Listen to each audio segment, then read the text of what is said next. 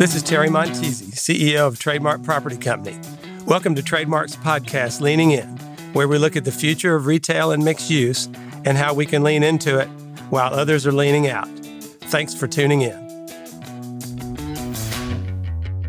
On today's episode, I'm joined by Tommy Miller, Managing Director and Chief Investment Officer at Trademark. We talk with Mark Gibson, CEO of Capital Markets at JLL. Mark shares his experience with HFF's merger with JLL, one of the top global commercial real estate service companies in the U.S. We also discuss JLL's and Mark's personal stance on retail, office, multifamily, and mixed-use real estate investing, and what Mark thinks COVID's impact on the industry and what he predicts for the future of real estate investing. Hey, Mark, thanks for joining us today. Why don't you start by telling our listeners how the merger between JLL and HFF has gone and what's different for you and your team now? Why don't you fill our listeners in? I know they're interested. Well, thanks, Terry. And Tommy, good to see you as well. I know we're not going to do an infomercial, so let me just be very, very quick with this. One is it's turned out better than our expectations, and it's primarily because JLL needed something and HFF needed something. And let me just speak to the HFF part of it. We were a small cap company traded on the New York, doing very well and growing market share and performance was great. But when we look out 5 years, we had some holes that we needed to fill. First of all, was overseas. It took us almost 10 years to open a London office to find the right people and the right culture. The JLL merger immediately gave us the number one market share in both EMEA and APAC. And that's really important for our U.S. clients because of the amount of overseas capital coming into the U.S. And if we're taking care of them in their home countries as well, it just really solidifies us as that intermediary for them. Second of all, it's just the information exchange in the leasing business and the corporate services business. We just didn't have that information as a standalone capital markets business. And now we are so much better informed in terms of real trends in demand from tenants in every product sector. And the corporate outsourcing is really just understanding what the largest corporations in the world are doing vis-a-vis their space planning because we're managing it for them and managing their facilities. So that information has been fantastic. And then the last 2 points are we gained a Fannie Mae DUS license, which is really important to us. And the technology spend that we were able to do as a small tech company versus the broader JLL reach was something that we knew was important because technology is changing and already changed our business in quite some way. So at least from the HFF perspective, phenomenal because we have all these new weapons, so to speak. And from JLL, I just think they wanted to bolster their domestic capital markets business substantially in the U.S. And hopefully we filled that for them as well. But now we're one JLL and it's all, again, it's exceeding expectations. It's been great.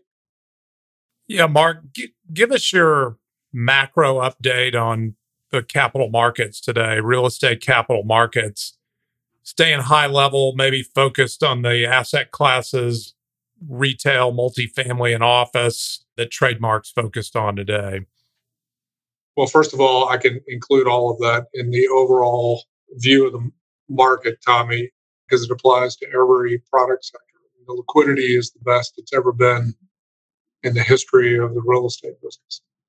And the reason for that is really twofold. One is real estate has performed, and it's performed well relative to other asset classes. And so the allocations have been increasing over the last 10 years, doubling, as a matter of fact, of 10 years as a result of performance. But we're also at this unique period where you have very low yields across the board, and therefore this phenomenon known as fixed income rotation is very real. So if you are a sovereign wealth fund or a state pension plan, and you have promised your constituents a certain package of benefits, there's a rate called the actuarial rate that you have to hit, which is a rate of return on your portfolio to pay those constituencies what you promised.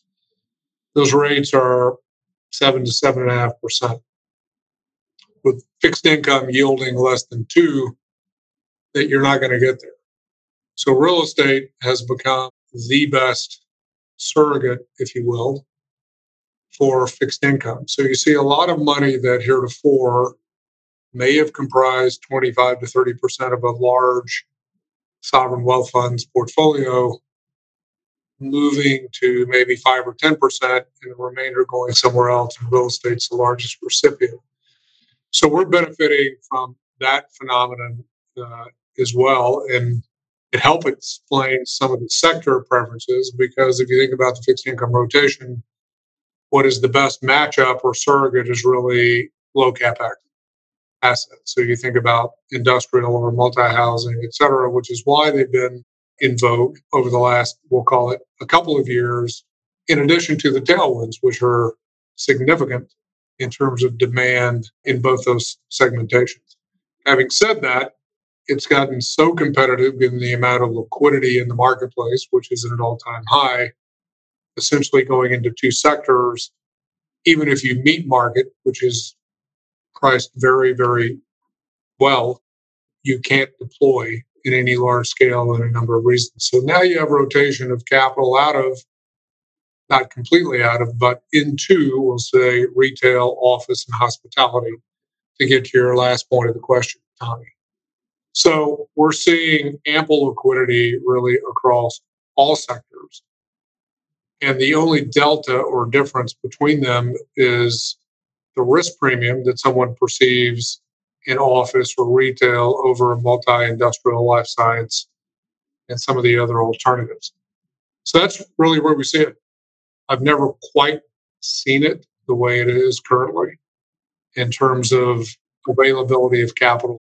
And what do you think about the current fear of inflation, stagflation, whatever you want to call it, supply chain issues, and all the liquidity that the federal government is putting in the system, and how that might impact capital markets over the next 1 to 2 years? And your comments on, you hear people talking again that real estate is such an effective hedge in a period of inflation. And what's your view on that today? Does that theory still hold up? So let me put your audience at ease, and both of you. So I won't give you my opinion because it would be dead wrong, I'm sure. So let me tell you the consensus in the opinions of people that run the largest amount of capital in the world. And I'll tell you what they think. And then you can decide if that makes sense. The question, is inflation real or is it transitory, is the first element of the question, Tommy, that you posed. And their view of it is it's probably 60 to 70% real. And they cite a few things. One is labor costs they do not see declining in the near term. The second is energy prices. And given the push toward ESG and green and the lack of investment in carbon-based energy, and we're a good ways off from making a full transition, they see energy prices not abating, but rather escalating. So when you just look at labor and energy for the time being, those are two very, very large components of sustained inflationary influencers. You mentioned logistics. Logistics are going to be transitory.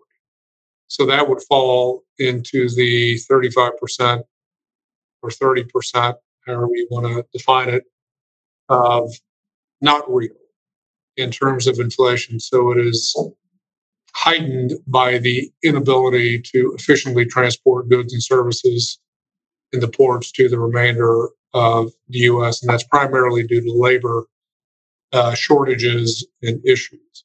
And then finally, on the stimulus, they do believe that that is contributing to labor shortages, as well as to the permanency side of the inflation. And that'll be for the next 3 to 5 years. And how does real estate play out in that regard? If history holds, which we don't know, At some point in time, the Fed will be needing to think about raising once its employment rates are hit and it becomes very concerned about inflation being real. And that would, generally speaking, have a negative impact on real estate, aside from the fact, to your point, that it has historically acted as a hedge against inflation. And that really is a result of just being a growth minded asset class. So, in the event the economy is generating results such that they are inflationary, that's generally very good for real estate. So, the growth outpaces any increase in cost of capital. And that's generally the view of large owner operators of capital, not only in the US, but overseas as well, investing in the US. All right. Thanks, Mark. Early in 21, Trademark entered the multifamily development business. Give me your view on multifamily development and investing, and whether you're neutral, positive, or negative on the multifamily asset class the next 3, 5, 7 years.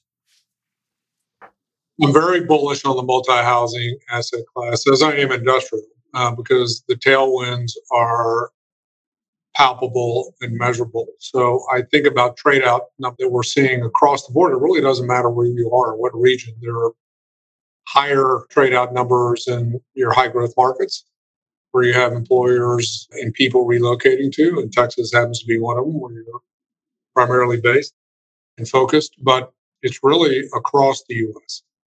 When you are getting 15% trade out numbers on average, it's showing demand there and ability to pay for that. We're bullish on the development side of it because if you're developing unique product and it changes in highly amenitized locations, you're going to outperform. So we like both of those aspects. And there is a difference in your urban gateways versus some other markets. And there is a difference between your urban high-rise communities and your suburban communities. But those are on the margin, generally speaking. They're all seeing a rising tide, which is really healthy. And next, for retail, how do you see retail real estate performing the next 3, 5, 7 years? Well, I've been very bullish on retail, primarily because we think that it's been painted with one brush, primarily due to malls and or outdated formats by retailers that should have changed their business model 20 years ago and didn't do it. But when you look at the growth in retail sales, particularly of late, it's caught people by surprise, but really hasn't caught you or Tommy by surprise or me by surprise. Because those retailers that have made the omni-channel, the true omni-channel convergence, have figured it out. And they've seen where consumer demand is, and they're maximizing their business models. And their earnings are representative of it. So you have a true have not in the retail world, and the have retailers want to be in the best locations. So as usual, the best locations are going to outperform and are going to do extraordinarily well. And those locations which we are over retailed in inventory, as most people know, that don't really have a reason to exist, they won't. So it's truly a have or have not environment, probably more so than in any other asset class that I know of. But I'm very bullish on it because for the most part, you can tactically make the right choices, and we believe outperform when you look back on the market, given the risk premium that you can garner in retail versus, let's say, logistics or life science or multi-housing. Yeah. Well, how about the same for office? Neutral, positive, negative the next 3, 5, 7 years, and what research, to your personal view, is on the long-term impact of the spread of work from home policies throughout our economy? Well, it could take a long time to answer that question. I will be very concise to the extent I can. So we're bullish on office, primarily because you can't run a growing company and a dynamic company in a work from home environment. You need culture, you need mentoring, you need training, You need what comes with people-to-people contact in terms of creativity and new product generation, et cetera. That's been proven through so many case studies over the years that it's just surprising we're having this discussion. Having said that, we think the work from home is an extraordinary development that we think it will keep more people in the labor force long term. So we're very positive on that because it gives more flexibility to the office environment to allow some flex times for people that need it, particularly in high commute areas. It's even more important. So we're actually positive on that relative to office. And that's been a good thing that we've discovered because it forced all of us to get good at how do you do work in a remote location. We think that's a good thing. We think the net demand from de-densification, which is spreading people out further, both from health concerns, future health concerns, but also productivity concerns versus work from home. And what does that do to the overall office format or demand? And we're predicting 8 to 10% decrease in demand in general for office as a result. Having said that, that is a very general comment and does not apply to fast growth markets, nor does it apply to new buildings in the best submarkets in high growth markets because it just doesn't play out. JLL's own leasing space planning data tells us that we're not seeing yet this 8 to 10% we're forecasting because the space planning in deals that are currently underway, and they're very substantial from a tenant rep standpoint, have not changed pre-pandemic. So we haven't seen it manifest itself yet, despite what you might see in the media or hear in the media. And relative to the media, I would ask your audience to look at what is actually happening versus what people are talking about. If you look at the demand and absorption of office space and who is absorbing it, it's generally the tech firms are at or close to 50% of the absorption in 2021 of the space. Yet you wouldn't necessarily believe that if you were listening to media. So we're not seeing any net reduction real time in space planning. Our tour activity pretty much across the board in every metropolitan area of any size is at or beginning to exceed 2019. And we believe that more and more CEOs are coming out defining that they're a work from work culture with flexibility. And we think that's a good mix between those two concepts. By the way, everything I just described was existing pre-pandemic. So the trends just accelerated a little bit. Mark, is there a trend away from midtown Manhattan 100-story office buildings versus more mid-rise buildings that are a little easier to get in and out of and you can spread out a little more?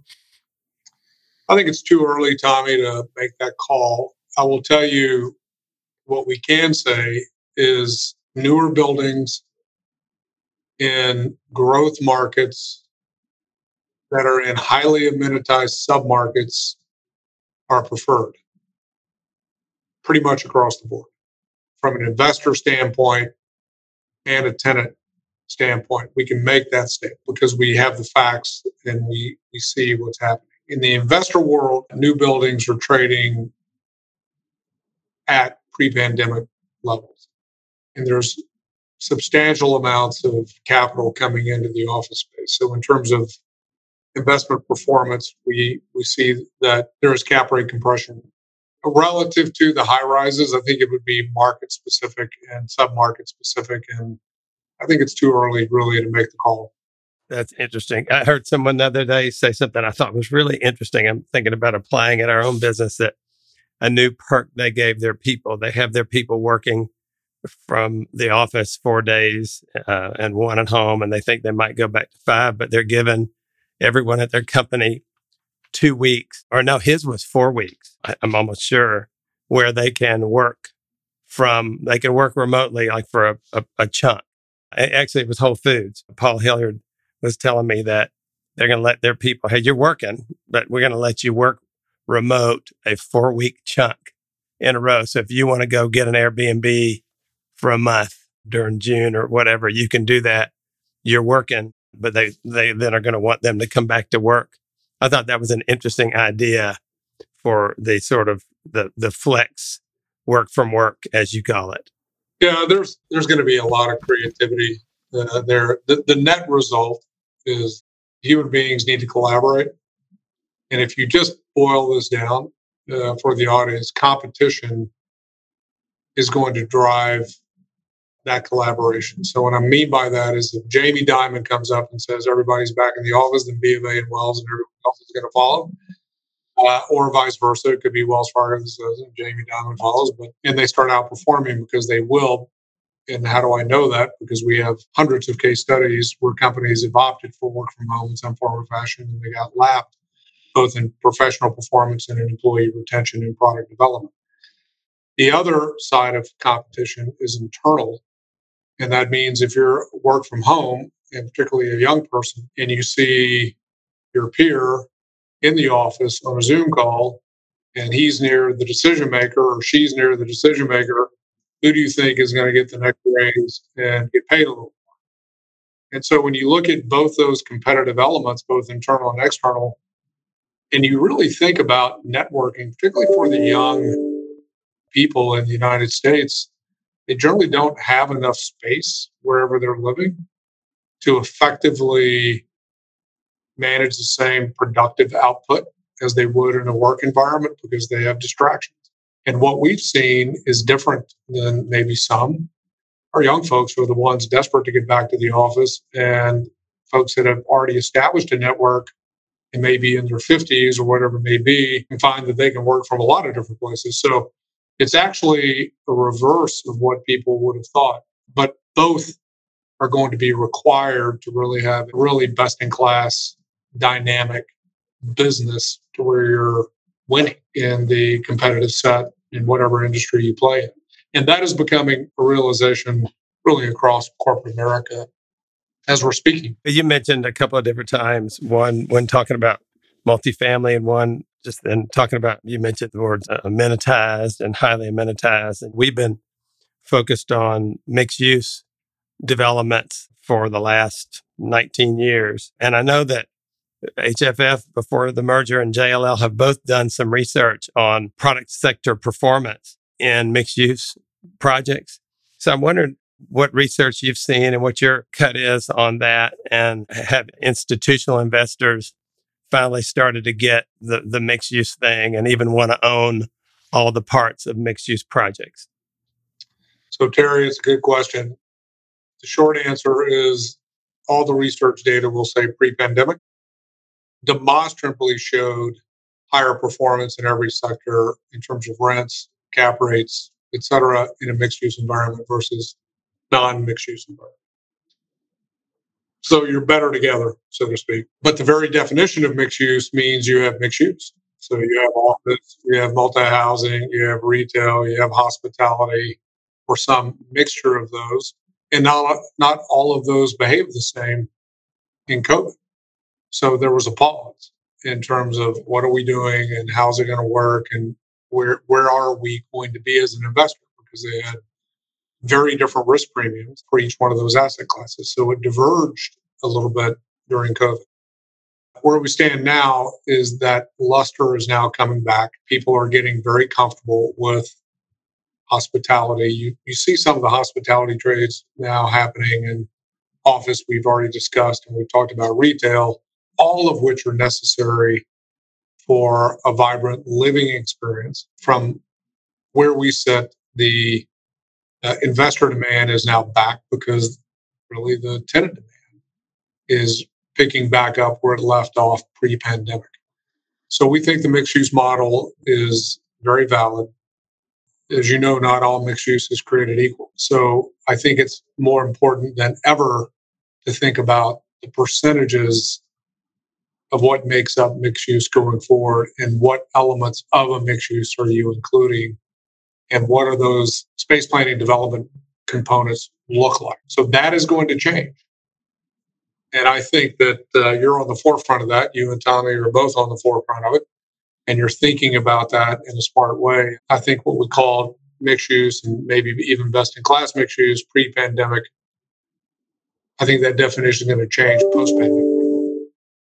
The mixed use nomenclature is still going to be very valid in the business model.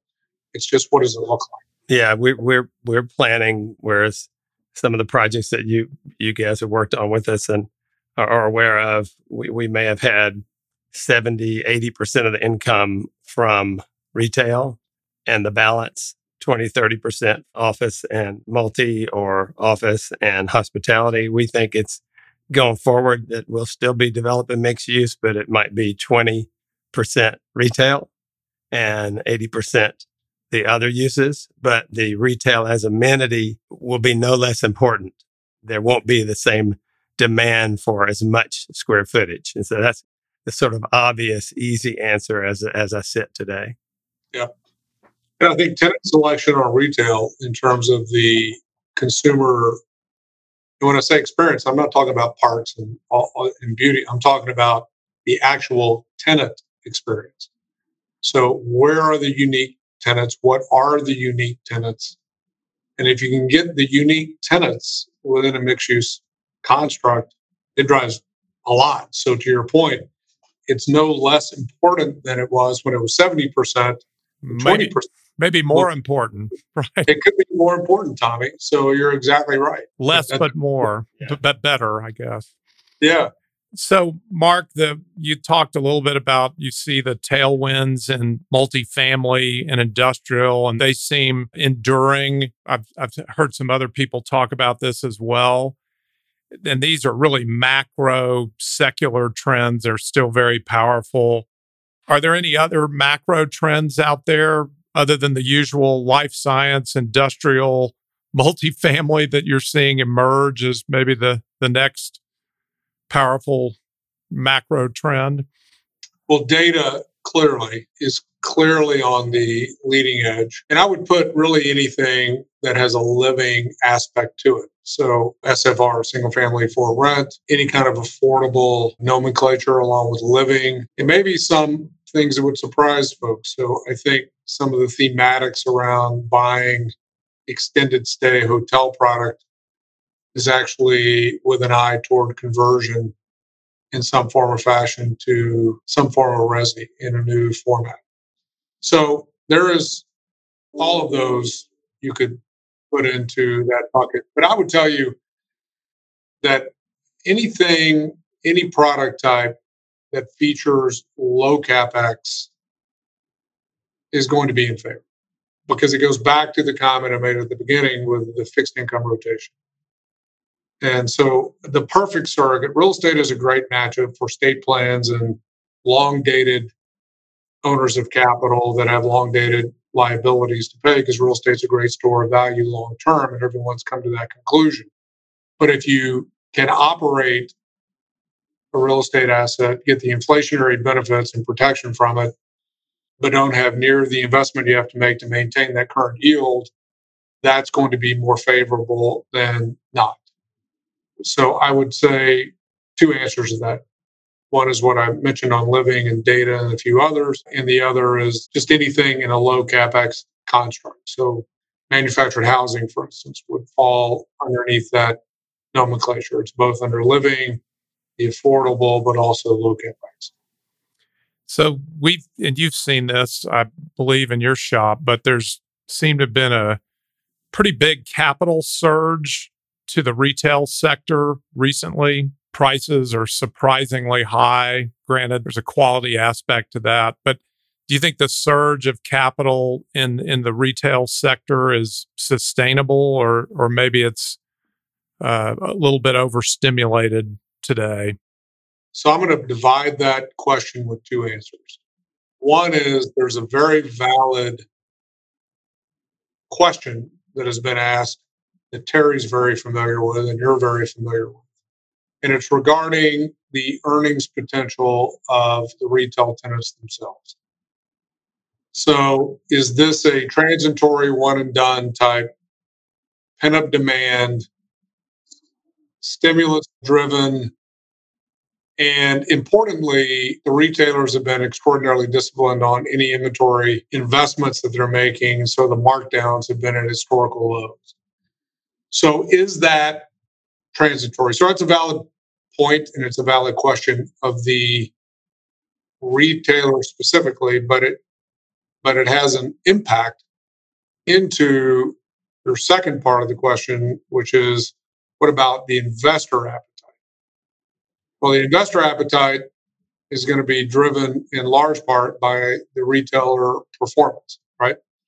So they're correlated to some extent. But having said that, it goes back to my liquidity comment that liquidity exists for all product types in real estate.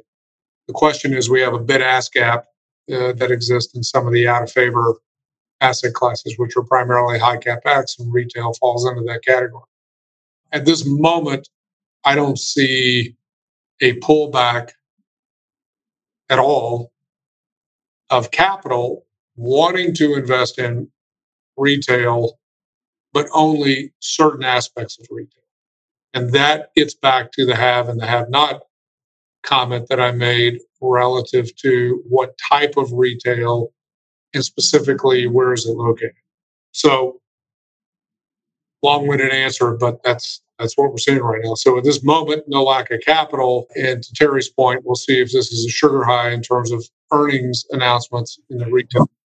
And talk a little bit about the performance of gateway markets looking forward versus, say, high growth secondary or maybe even Sunbelt markets. Yeah, again, this is not anything new.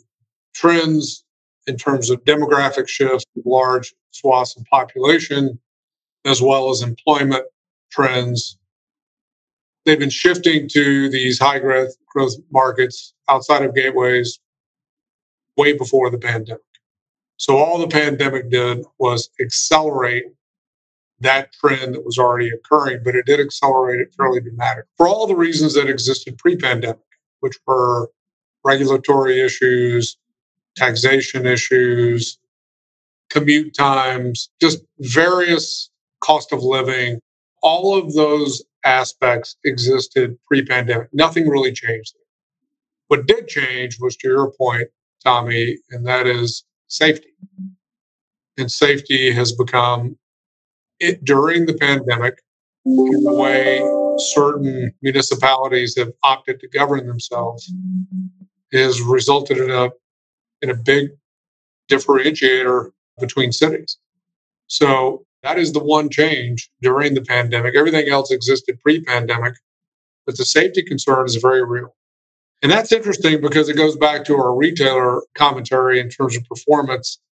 Terry and I were both at a trustee meeting at ICSC, and one thing that the tenants all made us aware of was the extraordinary loss from theft by organized crime.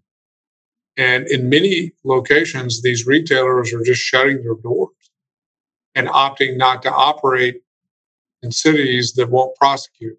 So it's tying it back to the retail concept. When you start seeing losses that are 3 and 4 and 5x in certain cities in terms of just pure theft and write-offs versus others, that is a factor that did not exist pre-pandemic. Yeah, like Walgreens in San Francisco, CVS in San Francisco. It's going to be interesting to see where that goes. So, Mark, we both watched as capital has just run for the hills from the regional mall sector in general, at least for the last couple of years, including a lot of pretty darn good properties. Where do you see investor appetite and for regional malls? Where do you see values of regional malls? And how does all this play out going forward in your mind? Well, the investor appetite is not there. So today, what we can say definitively is there really isn't investor type for large-scale regional malls, generally speaking. And we'll include the top 80 best-in-class malls in the United States. And the reason being is there's just too much uncertainty regarding risk. Now, is there pricing? Sure. For the top 40 malls in the US, yeah, there would be pricing, but not any level that a seller would be thrilled with. Having said that, David Simon and others know the business very well, and they are doubling down in the sector. And I really wouldn't bet against them. So when we look at the investments being made by the people that know the business, everyone should take note of that. And the investments being made are sizable. These are not small, and they're getting highly creative, and it's really interesting to watch. So malls becoming mixed use places for the most part is where the dollars are going. There's just like any other business model, things are changing, but I would say that the investor market is lagging what I would perceive to be the reality in both the retail business in general and malls specifically, because there's a lot of upside there. And I don't think the investor market is fully convinced of that.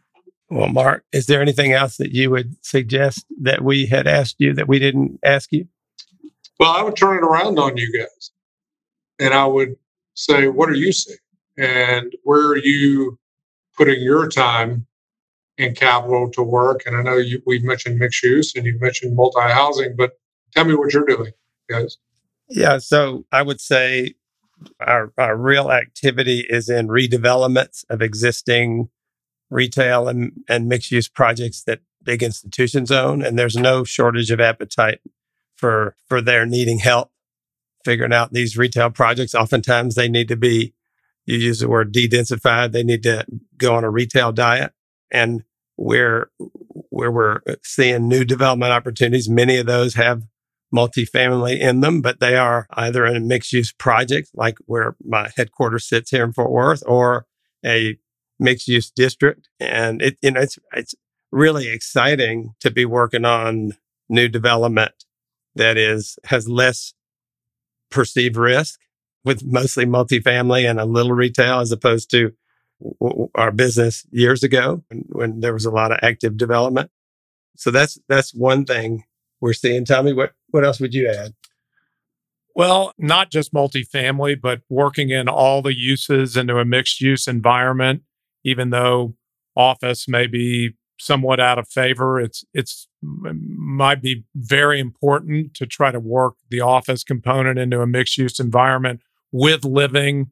Starting to see there's some terms for this, but the common areas sort of merging together, office lobbies and residential lobbies. We're even thinking creatively about how best to manage a mixed use asset as opposed to having, one property manager for every use. Maybe they can be merged together. And then the delivery of amenities to the customer and everybody talks about experience, but it's sort of the nexus of experience and convenience, which is kind of the holy grail. It's public spaces, but it's also walking your dog and delivering groceries and all of that merging together. And you're not seeing a lot of it coming, but it I don't know if you share this, Terry, but I think it's coming, a new management operating model for the consumer, adding value to their day as they live and work in these environments. Yes, like we've rolled out at Waters Creek, where our guest services team services the office and the multifamily and the retail. One thing to give you a little information, our sales in our portfolio versus 19 have just been super strong, up 15 to 20%. But even more noteworthy is our leasing activity. I took our leasing team to lunch last week, and they all said that leasing activity that they have right now is the best it's ever been. Of course, there was a time where the retailers were frozen. So are we seeing 2 years of activity in 1 year, just like the pent-up demand from the consumer's perspective? And I think we have to assume your 60-40 inflation transitory versus real argument. I'd say it's kind of a similar. I'm guessing it may be half real and then half pent-up demand. But it's clearly all a lot better than when you and I talked when COVID had just started, 15 months ago, 18 months ago, what we were preparing ourselves for on the retail and mixed use side was just way worse than the reality that happened. That'd be an observation I'd have, Mark. And the speed of the recovery, how quickly it changed when people were thinking we might be in this funk for multiple years. Well, here we are, 2 years early. And almost 90% of the deferral dollars, that the rent dollars that we deferred, we've gotten those paid back at almost 90%.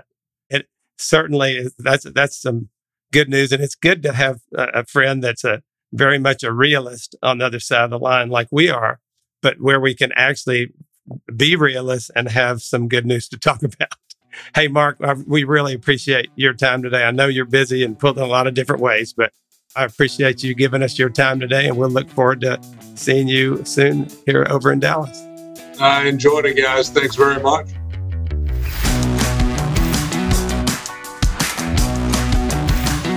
Thanks for tuning in to today's episode. Be sure and subscribe to this podcast so you don't miss one. To learn more about Trademark Property Company, visit trademarkproperty.com.